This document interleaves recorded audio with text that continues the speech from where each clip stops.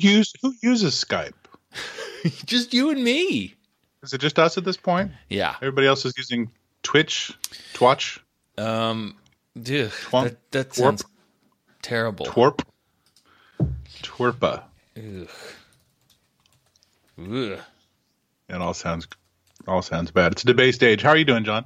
Well, I'm doing okay. I'm grumpy this morning because of the failure of a lot of bits and bobs of technology, but I have straightened those things out. I've sent away. I've banished the offending items.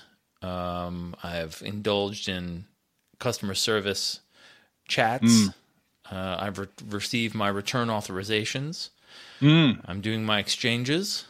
And Were you eBaying tech products? Were you buying lenses off eBay again? No. I had my mixing board died. It's an old-fashioned analog mixing board, and this is the kind of thing that still exists, and you can buy a new one that works. And I was going to do that, but I thought, maybe I'll get this one that also has an audio interface in it, and then I can have fewer pieces of equipment and do the same thing. But the thing arrived, and it was dreadful. It was made of plastic that creaked and bent, and the controls. You move the controls to a certain place, but then when you turned it off and turned it on again, it didn't know the controls had moved. So the whole thing is a brick until you start jiggling things around and remind it that it's alive, and it just didn't work. So I sent it back. I'm getting a normal mixer, like an old fashioned person. Yeah. So no, you mean you're getting a normal mixer that is digital, like an old fashioned person who would just get something that is current, or you're an old fashioned person getting something that's old. I'm an old-fashioned person getting a current thing. No, okay. So that's a little confusing. No, that it's a thing that is functionally identical to the old thing that died. Right. But is made with up-to-date manufacturing materials. Specs. And unlike a new-fashioned person who would get something old. Yeah. You're correct. And I used to be that person. I was a new-fashioned person who wanted to own old things. And the reason is that old things are cool. I still think that's true. But at some point I realized that I didn't enjoy owning them because they would always fail. And I always had to maintain something. There was always something breaking. I was replacing it with another thing or getting a part and then trying to install the part. And I wasn't good enough at doing that to do it successfully. And ultimately, when I moved twice in 3 years, this is when I realized that having old shit, unless it's like an old acoustic guitar or electric guitar, actually, things that are technologically simple and can easily be repaired. Also, but especially big old heavy things like old synthesizers, which you want to sell it, it's going to cost $200 to ship. It's just a big pain in the ass. So old stuff doesn't like to be moved. Also, well, you don't have to tell me that. No pleasure to move it. That's when things break. Yeah, I agree. It doesn't like it. So I like it. So I feel like I like everything, John. See, here's the thing. I'm in a transition phase, Eddie. I'm ending my semester. I'm about to go on summer break, which will then give way to sabbatical. So I have a long time off, which is great. Semester sabbatical or a year? A semester. And you can do. So you don't have to do shit till January. Exactly. I mean, 2020. In theory, I have to write a book. Oh, I understand. Yeah. You'll do a lot. But, yeah. But like showing up someplace. The only thing I need to do is you could wear pajamas, the same pair of pajamas, unwashed, for 8 months. Sure, and you know what my pajamas consist of during the summer? Underpants. Underpants are pajamas. Yes. Between Memorial Day and Labor Day. So, yeah, I gotta do a couple of summer. You believe he wore underpants outside in February? Are you referring to that? A hypothetical? We don't do that on the shore until August. A hypothetical version of me? Is that who you're talking about? I was thinking a gassed other people in the society that you circulate in aghast at you showing up at a cocktail party in your underwear in March as opposed to June. Yeah, exactly, when it's perfectly acceptable. Oh, it's de rigueur. Anyway, so now all's well. I'm getting my ducks in a row so that when my grades are in, all my stuff will work, and I can make some music, and I can work on my writing, and I won't have to futz and fiddle. The problem is spending a month futzing after everything's done. The only problem is that I really like futzing. I like futzing with things that are working properly. I almost like puttering and rearranging more than I like doing the stuff that the rearranging is supposed to facilitate. But, Wise. Ducks in a row would be a good pajama pattern. I bet it is. Mm-hmm. Let me see if it is. I mean, it should be. Ducks in a row. Stephanie got this dress that's got these little, very colorful drawings, as though from an entomology textbook of insects, and it's cool. And a lot of people commented on it the day she wore it to work, and someone said to her, "Your dress is covered with bugs. Do you like bugs?" And she had to explain, "I like images of bugs. Images of bugs. I like pictures of bugs on the dress. Do you like being covered in bugs? I do not want real bugs. These are not real bugs. These are representations of bugs." Mm-hmm. Anyway, there are definitely ducks in a row pajamas, Eddie. Yeah. Well, I think we figured out your wardrobe. Yeah. For the rest of 2019. Most of them seem marketed to ladies, as though a gentleman would not want such a thing. But I don't think that's right. I think one of the I think everybody likes to have their ducks in a row, men and women. I mean, it's 2019. Men can have their ducks in a row now. They definitely can. They can. Anyway, so that's what's going on with me. I'm sort of still stuck in the world of the end of the semester, but you got another week. My mind is, I have a done with classes. I always encourage students to come to my office hours during the semester, and then they never do. And then the last classes end, and the day after class ends, they say, "Oh, can I make an appointment with you?"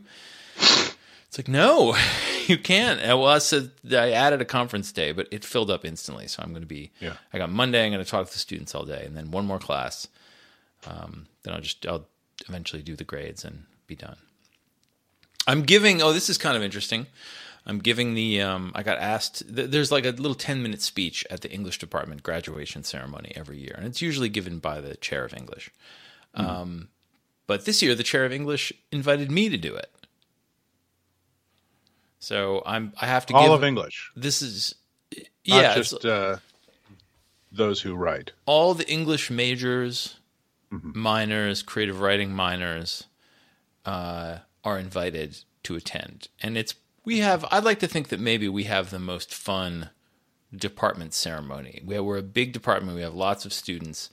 We cater a big party, and then we have a very brief ceremony where everyone comes up and they get their blank rolled up piece of paper that when they open it says, "Go get your diploma on the internet."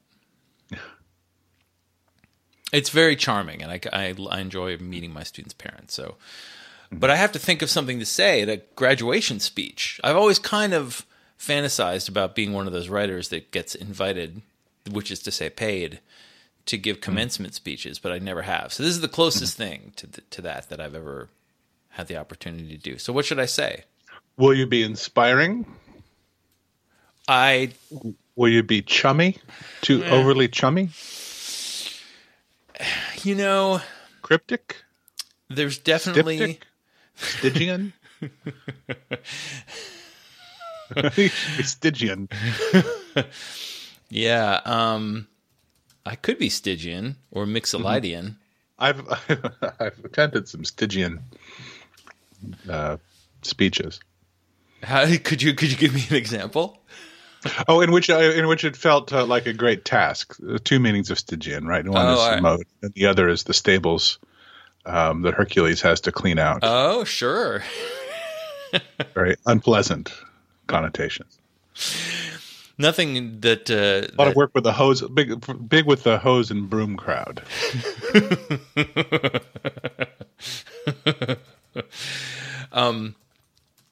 There's nothing graduating seniors like more than the sight of a man rhetorically shoveling shit for 10 minutes. Mm-hmm.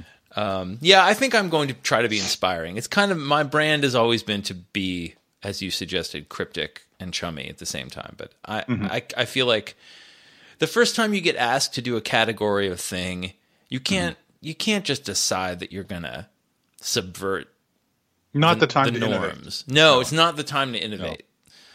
So break new ground. Exactly. Give a brave speech. I just picture myself filing out in my gown and people shaking my hand and just saying bold. That was brave. Brave speech, Professor. Or are you still a professor? I'm not sure. Exactly. The ultimate backhanded compliment, which is, you're a lot braver than I am.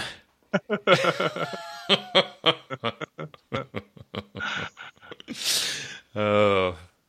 10-minute speech, 10 minutes. It'll go like nothing. Yeah, I'm not worried. And actually, I there's several students. I had a couple of really, more than a couple. You should tell a story. You should do it as a story. Yeah, but what kind of story? Nothing interesting happens to me. I could make one up. Make one up. That's my vocation. Oh, that might be too brave. A strange thing happened on my way up the hill today. Mm-hmm. I met a man crossing the gorge. Yeah.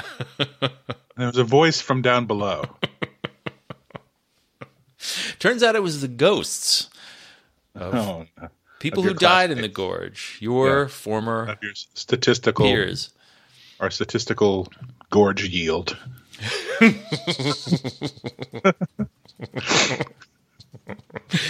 No, I think I found myself giving an impromptu speech to a few promising students this semester who I think, like a lot of kids who are good at writing and really enjoy it and think maybe they could become very good at it if they made it a life priority. Mm-hmm. A lot of them have parents who want them to be professionals and to do something respectable and that is lucrative. And they're on the cusp of deciding to defy their families. And, what I end up telling them is, you're not going to be disowned. And this is, in 10 years, your life is going to be full of responsibilities. So this is kind of the time. This is the time.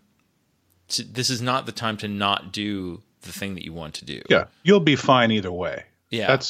That'd be a good message. I mean, some of them won't be, but yeah, but it's not going to be because of these choices. Exactly. It's going to be because of your kidneys.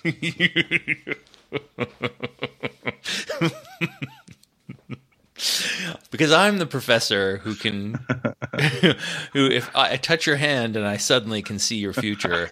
I can see I know how all of you are going to die. Yeah. That's a good way to begin a speech at graduation.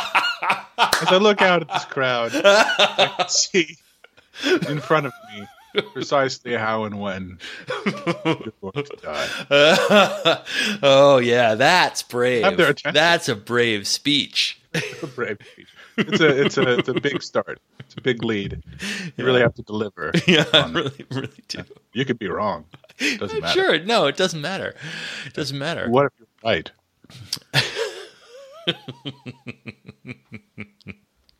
As each student comes onto the stage to take their diploma, I'll just lean over and whisper. Wow. Lone gunman. 2042. Christmas tree fire. Archery incident. Javelin. Professor, I think it's pronounced javelina. No, that's the one behind you. We'll be gored by... Oh, it's the javelin for you, Frenny. Oh boy, killed by a javelina. You saw that story about the guy who's what was the bird? A cassowary. Oh, The man who was killed by his own cassowary. Yeah. Only when he fell, which indicates that this cassowary had been sizing him up for a long time. It wasn't like he was right out of the box. He's right out of the box cassowary. It's just, they're known for saving up their resentment. Yeah, well, when I worked at the world famous Topeka Zoo, right, which had its own accident lately, a keeper was attacked by a tiger. Oh no. We had a cassowarium at the Topeka Zoo. I have never seen a cassowary at another zoo, but we had a cassowarium, which is a dedicated building and field for our several cassowaries, which are from Papua New Guinea. Mm-hmm. And they are a gorgeous bird. Yeah. Iridescent, deep red. I'm looking at one right now. Mm-hmm. Yellow. I would say the prettiest of the flightless birds, which are not a pretty bunch. The ostrich is an ugly, hideous bird. Yeah. The emu is just wrong. The 51 species of rhea are too small. Uh-huh. Wait, really?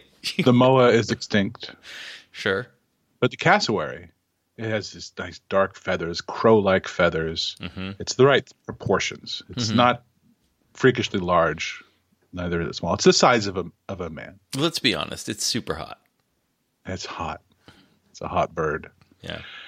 And I remember it being impressed upon us. The cassowaries were gone by the time I was working at the zoo. They were there when I was younger. The cassowaries had been replaced with cranes, and the cassowarium had become a cranium. Sort of. But it was impressed upon us as visitors to the zoo that the cassowary was the most dangerous bird on Earth, more dangerous even than the sparrow.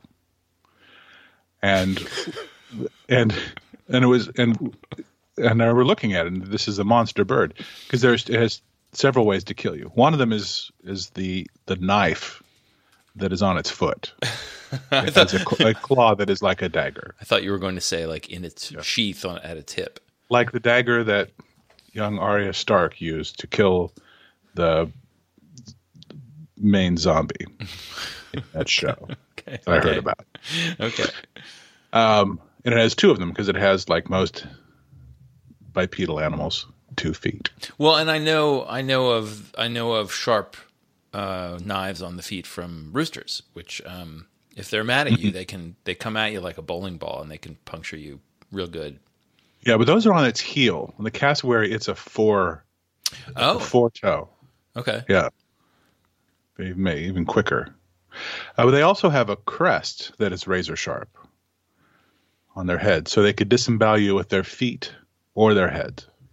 Shit. Depending on which you deserved. Depending on what the professor had foreseen in the graduation ceremony. The javelina is in the background waiting to finish you off. Cut through it's like a machete. They use it to like hack through deep forest underbrush. It's a formidable bird, John. Does it make a large nest? Don't know. Okay.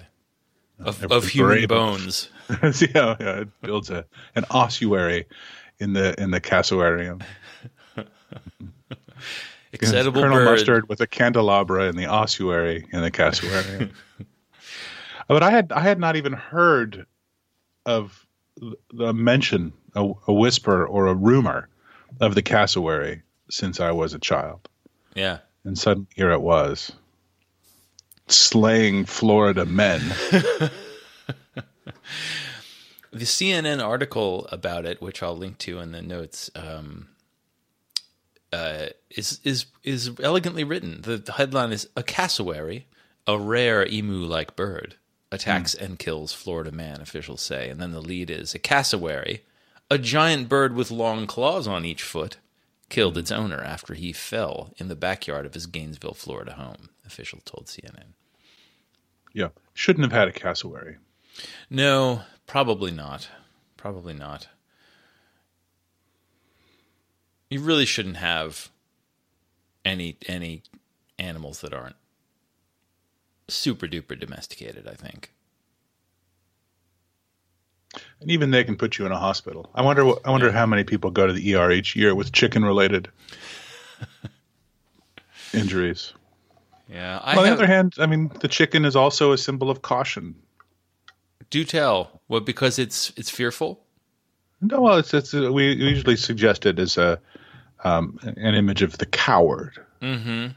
Right. Are you referring to the recent Senate hearing? The Attorney hearing? General, for example. Mm-hmm. Yeah. Mm-hmm.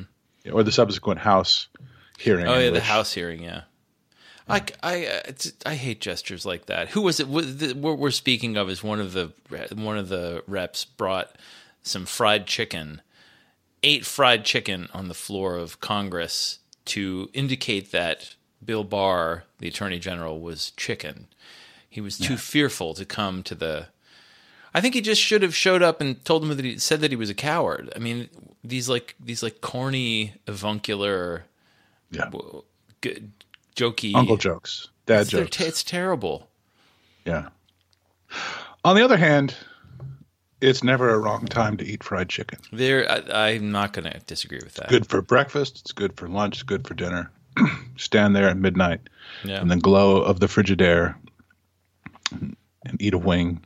Yeah. But even August occasions like House committee meetings, good place for a chicken. But I've been in those rooms. And one feature of a committee room is there's a lot of paper, and I would be very wary to have a whole bucket KFC around a lot of important papers. Sure, because they get greasy. It's charming how you think these papers are going to be important. You know the song Tulsa Turnaround? I don't. We talked about Tulsa Turnaround by Kenny Rogers in his kind of psychedelic country band, First Edition, most famous for. Just dropped in to see what condition my condition was in. Oh, sure. I believe it's on that album. He also does Tulsa Turnaround. Yeah, I got it here on the YouTube. Okay. Whoa. Sorry, it's funky. I got an ad for some shit. I'll listen to it later. You got an anti-vaccine ad? Oh my God, no. It's an ad. Actually, it's one of these. It's an insurance company that has been running YouTube ads featuring an emu. So it's definitely another large bird that's been in my consciousness lately, because every time I watch one of these videos, there's an emu selling insurance. But anyway, so let me listen to the beginning of the song. It's only a couple of seconds away. Yeah, this is funky. Mm-hmm. Anyway, I don't think our story. You can't hear that, right? I don't think I can't hear it. I mean, I can hear it in my head because I know the song well and I love it. Yeah. So why do you bring it up? Oh Lord, I wish I ain't never been stoned. When I get high, I can't leave the women alone. Oklahoma sheriff and his anyway. So the story is this Randy Kenny Rogers speaker is being pursued by a Oklahoma sheriff because. He got the sheriff's daughter high,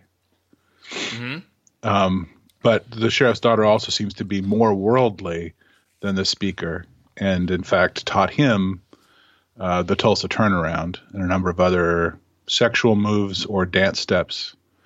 And the end of the chorus is, if a man's going to eat fried chicken, he's going to get greasy. You know, I think that this the regret that the speaker of this song is expressing is purely performative, not honest in any way. You don't feel real regret. I do not sense regret in this funky bass story. No, yeah. Kenny Rogers though is he's a wistful figure of bravery and also a purveyor of fried chicken, of course, famously. No, of roasted chicken. I'm sorry. Roasted chicken, not fried chicken. Sure. It's in the title. It's in the name. It doesn't say Kenny Rogers Friars. The bass player for my bluegrass band. Yeah. The Hill Williams. Ray Man from the Hill Williams. Ray's 68 or so. He's got a big white beard. Sure. And Ray's been around. And we were talking about the song Tulsa Turnaround. And he said that a Tulsa Turnaround is not a dance step or a sexual move.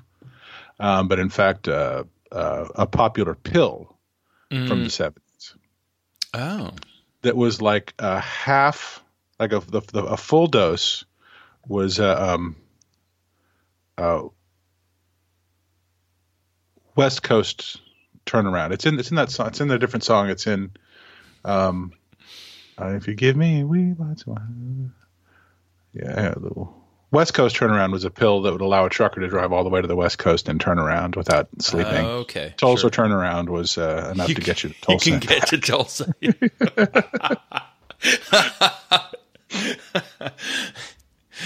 Yeah, perfect. Yeah. No, it was a Fred Eaglesmith song we were talking about. That has the West Coast turnaround versus the Tulsa turnaround. Yeah, I will definitely give the song a full listen.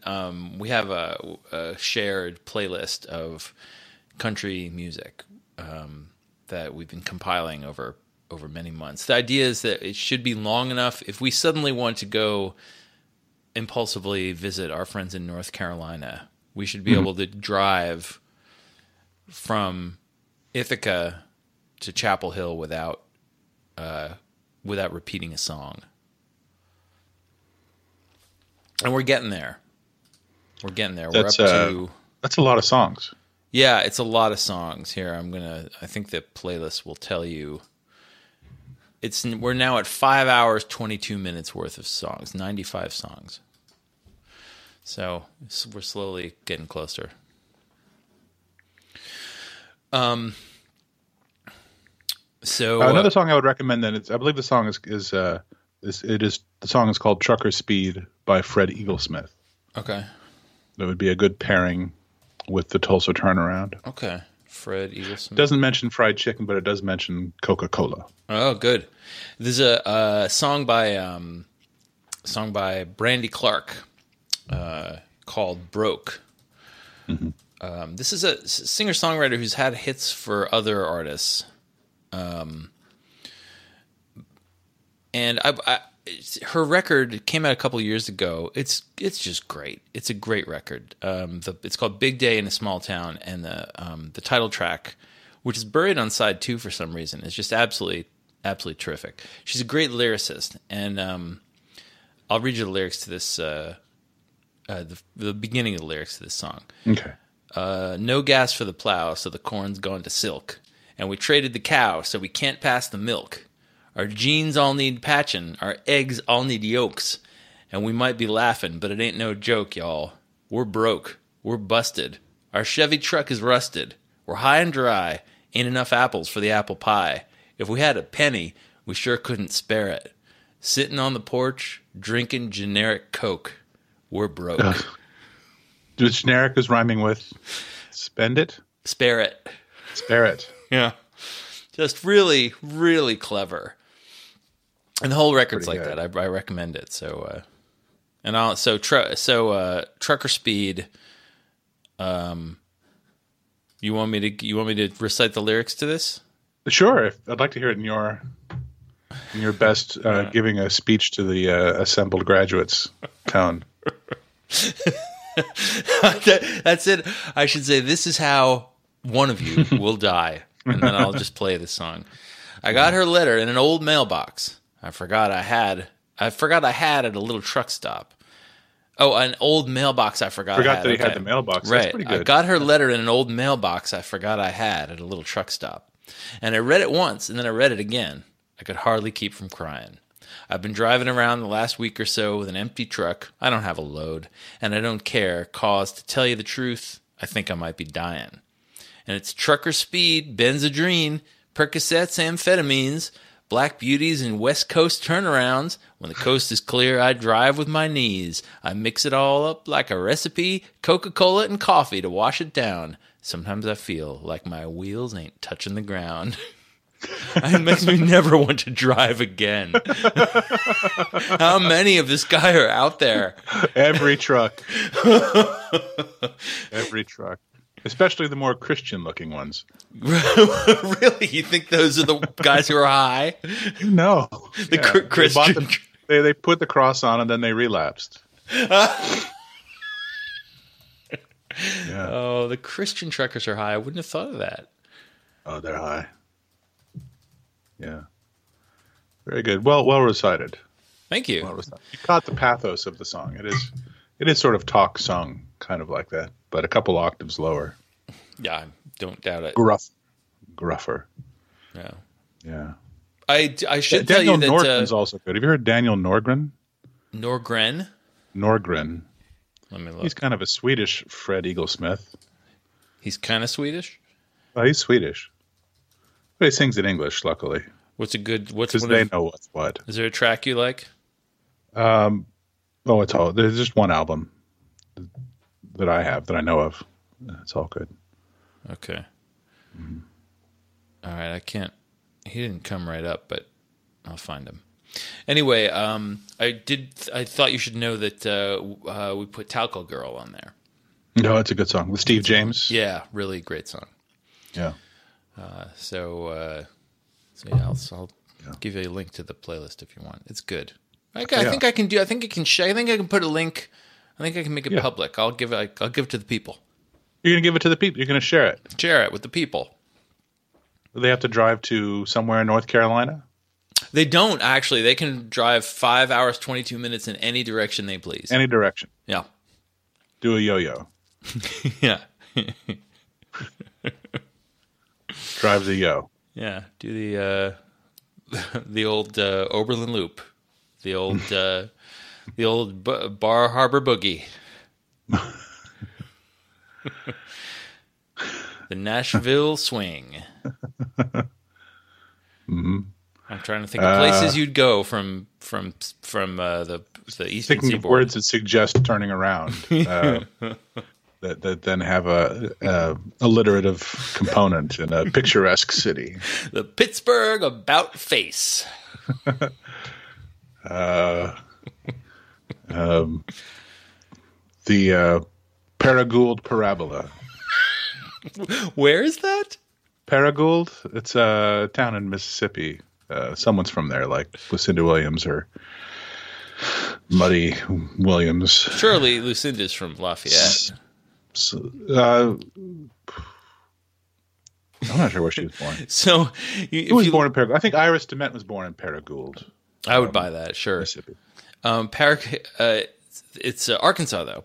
Arkansas. And forgive me, Arkansas. Their website, the tagline of their website is the one and only city of Paragould.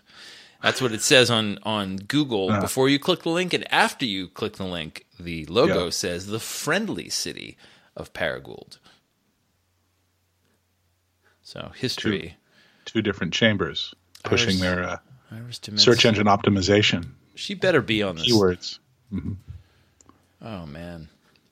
She's not on the website. Iris is not it? You got to have notable people on your website. Notable people of Paragould. Yeah. Yeah.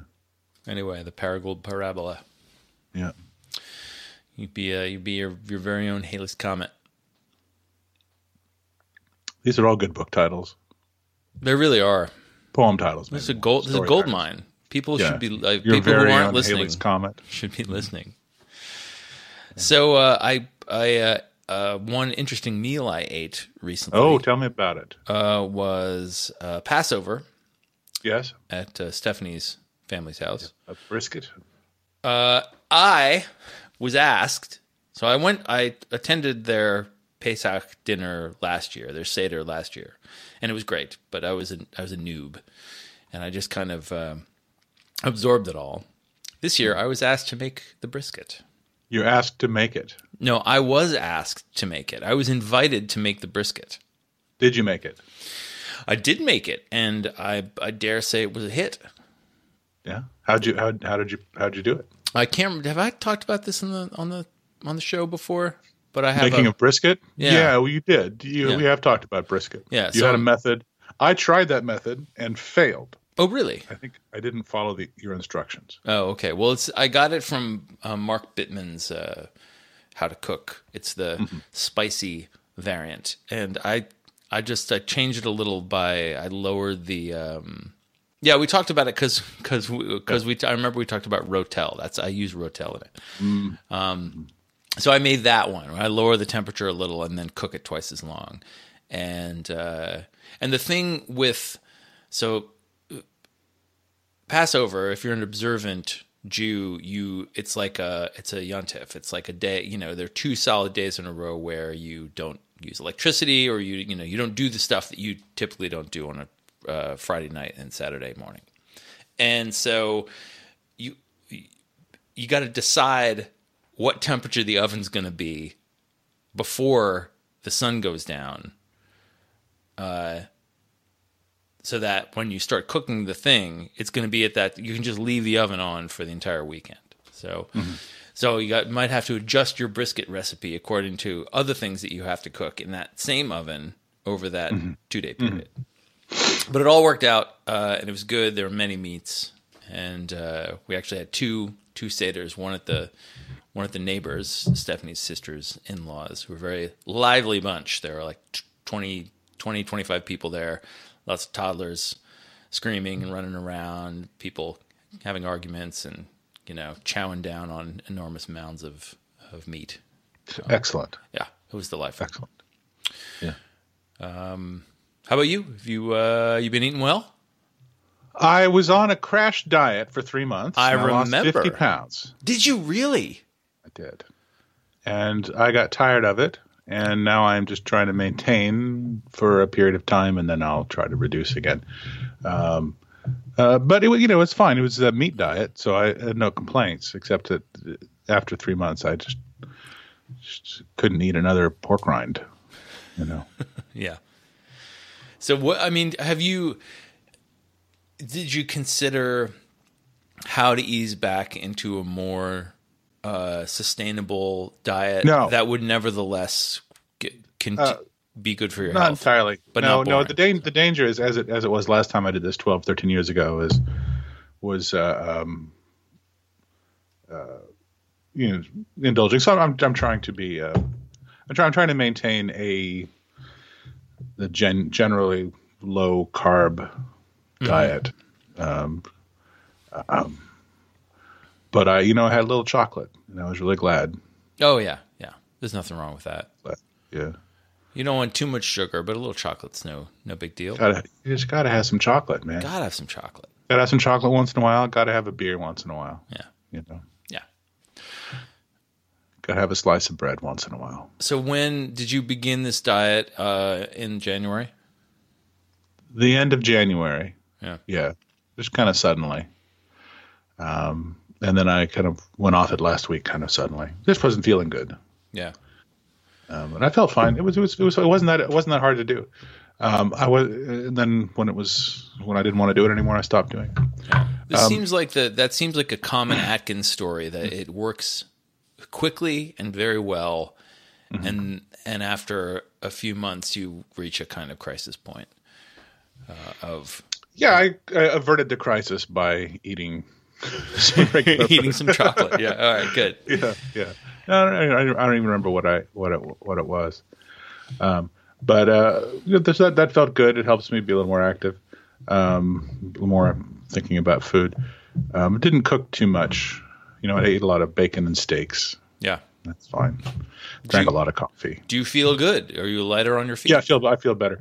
And I no beer or anything, but without beer, I don't drink that much. But I did have vodka. I would have vodka neat when I, was being social, which was not very much during that period. But AWP happened, for example, and I had to sure. be out and about. And so I found like one thing of just okay vodka neat, room temperature, was enough to sip on for a couple of hours and feel like I had a drink. And it doesn't taste very good, but tastes okay enough that it filled the obligation to have a drink in my hand and not to drink it too quickly. Sure. And that was nice. I worry that not sort of being on a dedicated thing, I might suddenly, drink 10 beers and feel bad. But just trying to eat okay. But during that period, like, there's not much to report as far as lunch boxing, because I just, one of the ways to avoid eating too much is to not eat at restaurants. Yeah. Because they want to fill you up with potatoes. No, and no question, and lots of butter, of course. I aside from the two seders, my dining has been pretty ordinary. Mm-hmm. Although I also I gave up two things I was eating a lot of were breakfast cereal, which is a lifelong weakness of mine, and those Snyder's pretzel chunks that are covered with delicious dust. Yeah, and I think that dust is. I think it is cocaine that they put on. They call it honey mustard, but I think that's just like wink and a nod. Yeah, it's. I don't think you eat cocaine. I don't know that much about it. Is not good for you. So I gave those things. Oh, it's so good, and it's from Pennsylvania, right? So it must be wholesome. Eat local. Yeah, eat local. Locally sourced, dusty pretzels. I like them. So they're like little chunks of them too, right? They break them up into little chunks, so they're like little pebbles. Yeah, and that's why there's plenty of surface area to harbor the drug. Yeah. So I stopped those, and so this is a new experience I had. So Passover actually lasts for two weekends and everything in between. And if you were in an observant household, kosher, and have a kosher kitchen as we do, it's like that week is like kosher kitchen times 10. And it was but the no first yeast time for that whole time, right? Exactly. Is it for the whole 2 weeks. No, exactly. That rises. Yeah. So there are all kinds of different things you have to do. You have to have a whole you already have two sets of dishes and cooking implements for meat and dairy, but now there's those are not legit. You've got to have whole extra ones. I insisted to Stephanie that the rabbis were just trolling everybody. It wasn't that keeping kosher made too much sense, and they needed something to argue about, so they instituted the extra rules. But the nice thing about it is at the end you are allowed chametz again, the yeasted things, and you can pig out on pizza. So we went down to a reasonably new pizza parlor in Ithaca called Franco's. And I had not gone into it mostly because I resented that it was no longer the bar that used to occupy that space, and which I liked. What was the bar? The bar was Felicia's Atomic Lounge. Which was a nice little cocktail bar. You all played there a lot. Yeah, it was sort of our home base for friendly shows, because all of our friends were there all the time anyway, having a drink. Did they have a pork window there? Is that the place that had a food truck inside of it? No, that was Lot 10, and also closed, right? No, they're still around. I don't know what the food situation is right now. I think they now actually have a kitchen there, so they're doing their own thing. Or they always had a kitchen, but it was closed at night or something like that. Mm-hmm. Oh yeah, that pop-up food truck was great. So anyway, finally went into this place, and damned if it isn't incredibly delicious. Just really, really good pizza. It's like almost quasi New Haven / New York style crispy crust, and they were almost out of pizza when we arrived. For some reason, they'd had a run, and there were pizzas in the oven, but we were really hungry at that very moment. So I said, "Just give me that thing." There's one slice left in the window, and a cheese was about to come out. So we're like, "All right, just give us that slice, and we'll also have some cheese when they come out." And the slice was just all it was a cheese pizza with some roasted onions on it. I think there was a little garlic on it. There might have been one other thing. It was bizarrely delicious, and I asked what it was, and it was called Franco's Favorite. Mm-hmm. And the man I asked told me this. Turns out he was Franco, and I said, "Well, I liked it." It wasn't a historical allusion. Yeah, and I said I liked it a lot, and he said, "Is my favorite? Now what is your favorite?" So I recommend That's nice. anyone passing through our town to try this pizza. It might be the best pizza in town.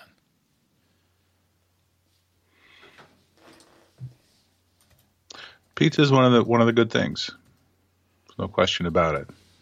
Yeah. Are you have you eaten it since you? I had a couple slices. It's hard not to have pizza when you have a child. We also had Oscar's birthday happened last weekend, and we had some pizza. At that, I had some of that pizza. It's easy to eat too much pizza. We had a nice party for Oscar. Tell me about it. 7 years old. 7 years old. Excellent. You got him a drum kit. I saw on Instagram. There it is. I don't know where the sticks are. It's a good sized drum kit. I mean, it's kid sized, but I can sit and play it. Sure. It's a little low. I don't know, 3/4 size maybe. My friend Eric Moline, who's a drummer, my college roommate, sent me a note. It's like, may God have mercy on your souls. Sure. That's legit. I like it. He likes it. He can. Drums are good. Yeah. I like the drums. Yeah, I miss having drums. Yeah. We're having fun with him. I'm probably having more fun than he is. Are you in your office? Are the drums in your office? They are right now. We're going to put a little couple little things of foam down in the basement and some pictures of drummers around it. Yeah. Do you know which ones yet? I'm thinking Earl Palmer. I don't know. John Bonham, I suppose. Neil Peart. Oh, yeah. Very good. It's 3 good ones, right? Yeah, those are good ones. You're in good shape with those. Buddy Rich. Yeah. No Buddy Rich. Tito Puente. Mm-hmm. Mm-hmm. John Worcester. Little Gloria Estefan. Gloria Estefan. Others. Yeah, others. Georgia Hubley. Georgia Hubley. Yeah. I'm trying to diversify your lineup with ladies. Thank you. Yeah, you're welcome. The ladies, thank you. You glossed over the fact that that AWP intruded on your diet, but you haven't talked about it. Is there anything to say about AWP this year? Well, this is the 3rd or 4th time that the conference has happened in the city where I'm living at the time. It happened in Seattle when I was there, New Orleans when I was there, D.C. when I was there, and so this was. So I was familiar with the fact that it's not that much fun when it comes to your city. You weren't living in D.C. when it came to D.C., did it? Were you? It was in D.C. twice. Oh, okay. Maybe I wasn't there. I mean, it was in between. It was in D.C. like 2 out of 3 years. I guess it was right after I'd left. So I was at George Washington 2010, I think, and it was there, I think, the spring of 2011. Okay. Yes.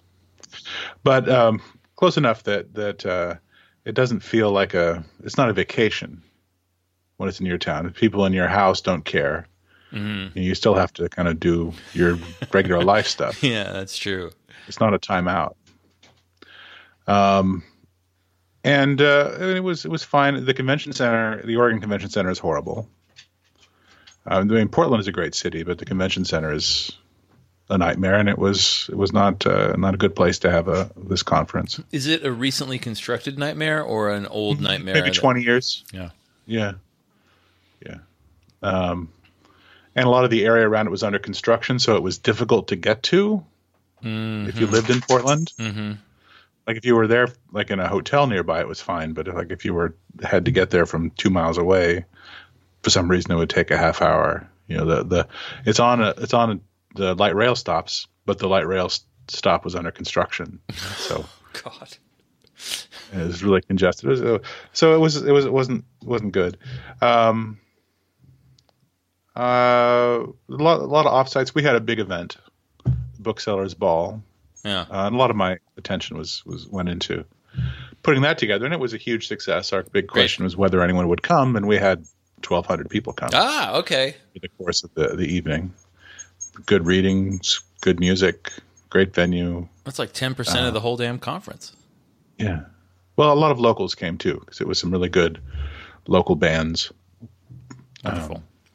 It was a lot of fun. You made reference. I emceed it during so I was on an MC role from 5 p.m. to 11 or 12 that night, introducing somebody new every 10 or 15 minutes. My 10-minute speech suddenly seems like a light burden. And it was so much fun. We had a kind of a team putting it together. Yeah. My friend Craig from the bookstore, his then girlfriend, Sophia. Oh, no. What happened? Things happen. Things happen later fast that night on the West Coast. Yeah.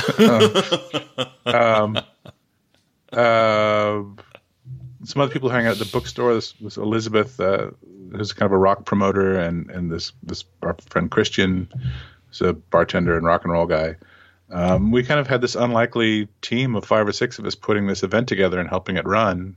And it's so much fun being part of a team, pulling off a show. Like a bunch of Mickey Roonies. Like a clown car full of Mickey Roonies. Saving an orphanage. It was fun. I got to see a lot of people, but at AWP, it was hard to have a conversation in more than 5 minutes. Yeah, sure. With people that you'd love to sit down with for days. Yeah. Picked up some books.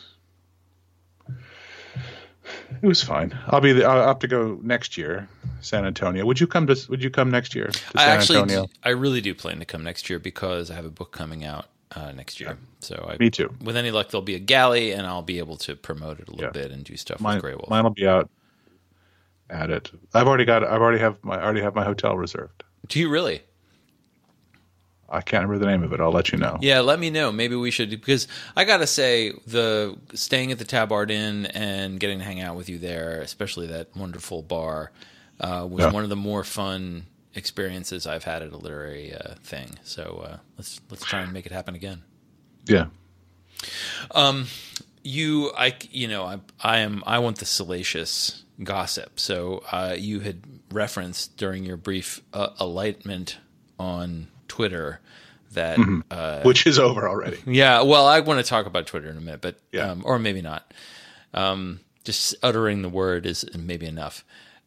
You had made reference to some sort of drama involving Oscar and balloons and I was trying to bring in my remote control great white shark balloon, which is about 8 feet long. Wait. That's different. That's different from balloons. That's not balloons. It's just a balloon, John. With remote controls, and it's shaped like a shark, and it's menacing. Very realistic. All right. And I wanted to bring it into the book fair and have it fly around. And that was going to be Oscar's activity for the morning while I sort of did my obligation. It's a damn good activity. It's very shrewd. Yeah. But they came down on me like a ton of bricks, the security people at the convention center. And they hardly gave me time to explain. And I was like, and they were assholes. I mean, it was I kept getting handed off, like different people were showing up, and like I almost got arrested. What? I almost got arrested for trying to bring a balloon into the AWP book fair that looked like a shark. Yeah.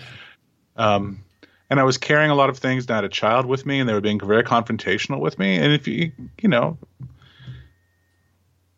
want your 7-year-old. If you confront somebody in front of their child, you're going to get a different result, a less rational result than if you confront them without a child. Mm-hmm. And, did you deliver that result, Ed? No, a mild word turns away anger. A wrathful word, I don't know, some Bible quote there. I tried to be very calm, but they were very yelly and shouty and gestury. It was uncool. There's no need for that. It's really uncool, yeah. What did they think what was the source of the anger? Did they think it was terroristic in some way? Policy is no balloons. They've got a balloon policy. They got a balloon policy. Is the idea that they don't want balloons? It's annoying to get them off of the roof. I mean, it's a reasonable policy. Yeah, but that's not what this thing is. The policy could be. It could be also. I'm sorry, sir. We don't allow balloons in the convention hall. And then I would have said, okay, I'll take it back to my car. Yeah, that's not what happened. No, it's very different. Very different sort of approach. Yeah. So that sucked, and AWP sucks, and the world sucks. But after that, it was fine. But I don't have any salacious.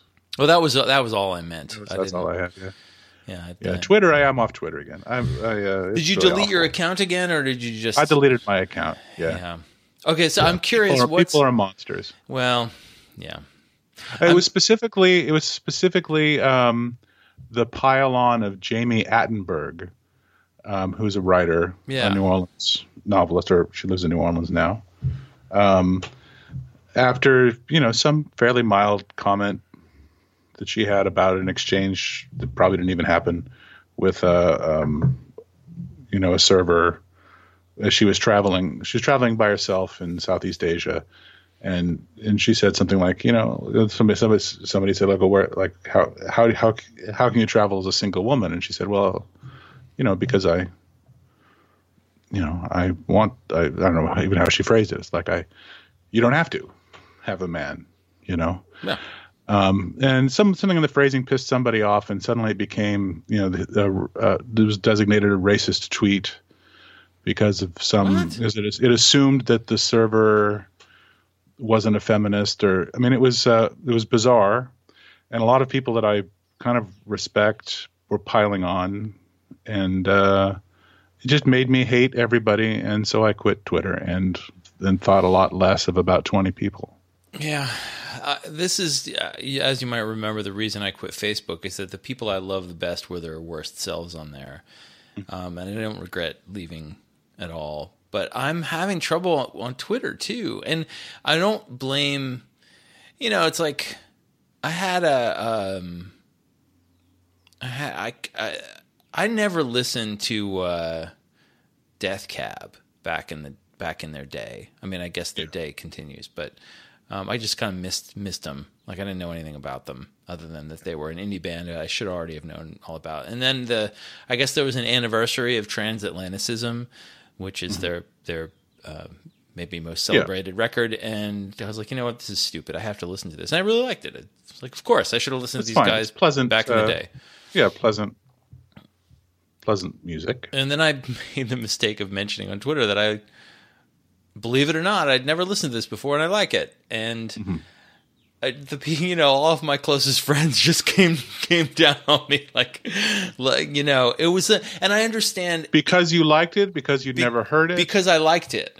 It was all that there's no band I hate more, or this guy I cannot stand his voice, that he's terrible. And it's like, I know that like issuing any opinion, and I don't blame my friends for doing this because it's what's done, right? It's like the medium. When you issue an opinion on the internet, you obviously should expect to have a debate with somebody. Someone's going to disagree with you, or they might agree with you in an aggressive way. Yeah. But a long time ago, I said I have to stop issuing opinions. But I occasionally would come back and issue one that I thought was benign. Yeah, you don't even realize it's an opinion. It's just an observation. Yeah. About something trivial. And it's like, I don't... Yeah. It's just that even when people agree... If I say a certain writer is good, and someone else says, "Oh yes, have you read this book?" and then I have to say, "Yes, I have," or "No, I have not. Tell me about it." And they say, "Well," and then you're sort of debating which of the even this totally benign thing becomes this burden. Like I open up the app and there are all these at replies about stuff that I don't really want to talk about anymore. Like if I were to say, if I were out at a restaurant with all these people and suddenly, I don't know, look, Kazuo Ishiguro came up and I said, "Oh, my favorite Kazuo Ishiguro is still The Unconsoled." And someone's like, "Oh, are you kidding me? No, it's The Remains of the Day." And then for like 5 minutes, we would talk about different things and we'd have a lively debate. And then we'd move on to another topic, right? Mm-hmm. And that's how long I would have wanted to talk about Kazuo Ishiguro at dinner. Yeah. And out here in the non-dinner world, that is still how long I want to talk about Kazuo Ishiguro, except it just never stops.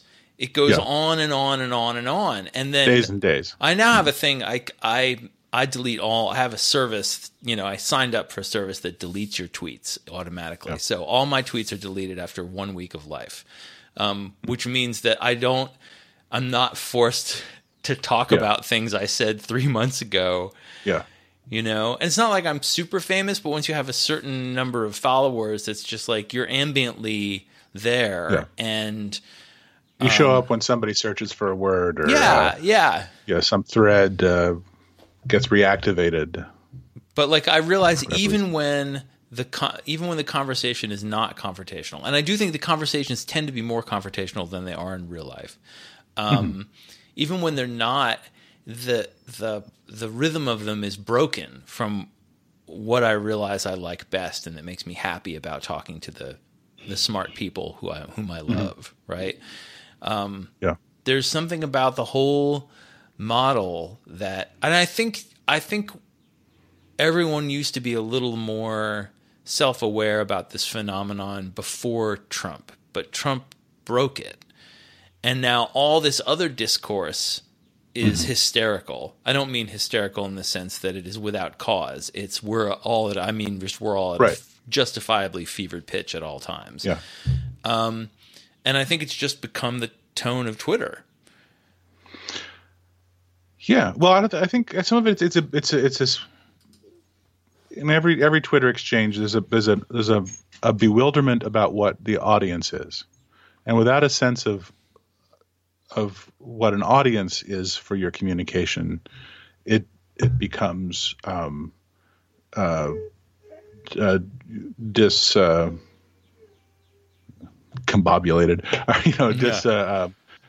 unassociated with other kinds of discourse. I mean, it's not discourse. Yeah, because it sort of has no audience. I mean, it's sort of an omni audience and an a audience. It's a audience as well at the same time, right? Yeah. So I just wish it would go away, but it won't.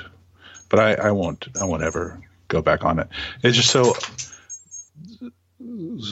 ugly. Mm-hmm. It's so ugly. Facebook is not ugly so much anymore, but it is stupid. I mean, it's been stupidized. Yeah. Instagram is pretty. Yeah. Shallow, but pretty. Yeah, that's fair. Mm-hmm. I really like your Instagram. I think your Instagram is serendipitous and offbeat, and I enjoy it. It's fun taking pictures. Yeah. I wish I had a better camera, but you work with the limitations that you have, Did I tell you I don't own a camera right now? Not one camera. No, none. 0 cameras. Part of the purge was getting rid of all film cameras and film developing stuff. I just didn't feel like I didn't feel like performing the tasks anymore. Yeah. And you're such a good photographer. Thank you. I appreciate that. I thought I would just go use a phone for a while. Although after 2-3 months of not even a digital camera, I'm beginning to think I definitely would like to have a digital camera again. So I think I want to have a little pocket digital camera, which nowadays a little thin digital camera can be very, very fine. Yeah. Just to carry around. Mm-hmm. I don't know what I haven't looked into what's available in a reasonable price, but I'm sure something. Yeah. For $100 or $200. I of course will, when I return, will spend more money than that. What I have realized is I don't want a big collection of lenses, and for it to be another avenue of stuff to buy again. Yeah. I would like to have one camera that either has a lens built in, or I just get an interchangeable lens one with just one lens that I like, and just carry it around. And now if the weather's getting good, maybe I'll do it. I gotta make a little money though. Yeah, let's all make some more money. I need a job. Oh, anybody hiring? Is anybody hiring? Any delis in the Portland area that you know of that are hiring? Are you continuing to flirt with the idea of just doing some random job outside your field? Or there are no jobs in my field in Portland, and there's so many colleges have been laying people off, and people are moving here. There's anything that's even remotely within my field, there are hundreds of more qualified people who are also younger, who take those jobs. No, I'm just looking for any job here in Portland. It's I'm not worried about it yet, but I really don't have any hope.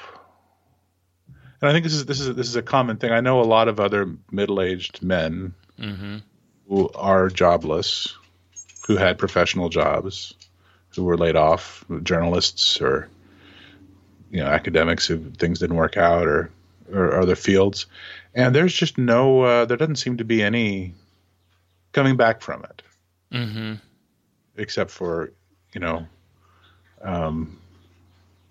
getting ill and dying. Yeah, that seems to be about it. But I have a positive attitude.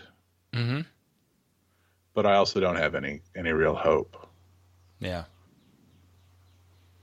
But that's okay. Yeah. So and I'm playing a lot of the band is playing a lot. We're playing lately we've been playing 2 or 3 times a week, and we get paid. I get paid okay when we're playing. That just doesn't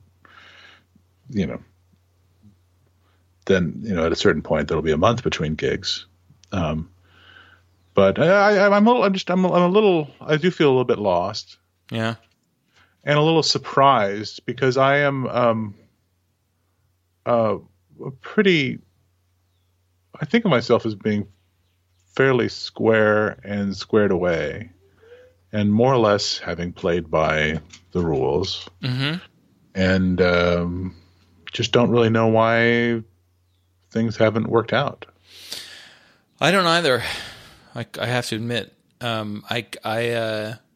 you have an exemplary career as a poet. That's going fine. Yeah, that's going fine. That doesn't pay any. You have quite a lot of experience as a teacher as well. So I think that it's such a niche thing that unless you're in the right place at the right time, and you're not stuck in Portland in the sense that you would rather be elsewhere, but you have responsibilities. You have Well, I have a partner who has a good job that's and who's not interested in leaving. Yeah. But I think if I were to find something elsewhere, we would move. But I don't know if that really makes it any easier to find something. I don't know. It's a mystery. We'll find. I'm not that worried about it. I should be more worried about it. I don't know that you should. You're all right, right? So finish writing a novel. You keep starting. I'm working on it. Here it is. Yeah. Let's see. That's a stack. That's a stack. It's a stack. I don't know. 70, so you printed it out old school. Old school printed out. Yeah, I know I'm working on it, but when I finish it and publish it, I still won't have any money. You could be up in the high 4 figures. You can get yeah. I'm in the low 5 now. You could that's used car money right there. That's right. Get a new used car and a plate of barbecue. That's another song for your playlist. Do you know that one? No. Do you remember Jack Logan? No. Jack Logan he had a couple albums on Twin Tone. He was a small engine repairman in Athens, Georgia. Yeah. Part of the music scene there. And for years, every Friday night, some friends would come over to his garage and they'd make a song and they'd record it. They would write and play and record a song just for fun. And they had, hundreds of songs, and then Twin Tone put out a nice collection called Bulk. Yeah, I'm looking at the cover right now. Yeah, it's a appalling cover. Yeah, he's put out a number of albums since then. I don't know what he's doing now. But there's a song on Bulk called "New Used Car and a Plate of Barbecue" that is tremendous. Yeah. All right, that's good. I'm going to listen. I think we'll have a lot of additions for the playlist. Yeah, it's a good driving song. We're well into Virginia at this point. Yeah, the playlist. That's very good. Well, we should probably tie up. Yeah, we should. Good luck finishing up your semester and embarking on your less structured, lifestyle, but still hard driving lifestyle. Thank you. Same to you. And I hope the job search turns something up. I should also say I was going to talk about this, but we've run out of time. I have inaugurated a new musical act. Oh my goodness! That I'm sort of exploratorily calling ambient. The name of the act is Witch on Horseback, and I've completed an album over the past 6 months, and I'm going to release it. I might even try to make some Witch on Horseback. I'll send you a link to the Bandcamp page. It's officially releasing in a couple of weeks once the CDs arrive. So CDs. I had to get CDs so that I could get it onto the streaming services. I would like people to be able to listen to it on like Spotify and Apple Music, and you got to go through this rigmarole to do that. So, so I invested a couple $100 in it. I'm sure I will not sell many CDs at the electronic music gigs the sparsely attended electronic music gigs I play, but the Bleep Salon has proven quite a success, and this act grew out of my efforts to create a different sounding set each time. So I started recording my rehearsals, and pretty soon I had a couple of hours worth of stuff, which I then curated and edited down, and then added all kinds of weird noise to and other instrumentation. So I'm kind of pleased. Can't wait to hear it. I'll make sure you get a copy. Yeah, very good. It's not available yet, but soon. Friends who listen to this will be able to hear it. I just want to say also the what do you call the little protector over your microphone? Oh, it's a pop filter. Your pop filter, when you move your head just right, makes it look like you have like a big Viking beard, like a goatee. Yeah. Mm-hmm. Let me see this. Leif Erikson type thing. Way to go on the pronunciation. Very virile. Thank you. I wish I could grow a big red beard. I could grow a big brown beard and dye it. Dye it? Yeah. Who's going to stop you? No one's going to stop me. I'm 48 years old. Yeah, that's right. All right, Eddie. Okay. Happy springtime. I'll talk to you again soon. Talk to you later. Are you hungry for lunch? Well then let's have lunch. Do you want some lunch? Well then we'll give you some lunch. Do you have a hankering for lunch? Well then come to lunch, 'cause it's time for Lunchbox with Ed and John. That's right, it's time for Lunchbox with Ed and John.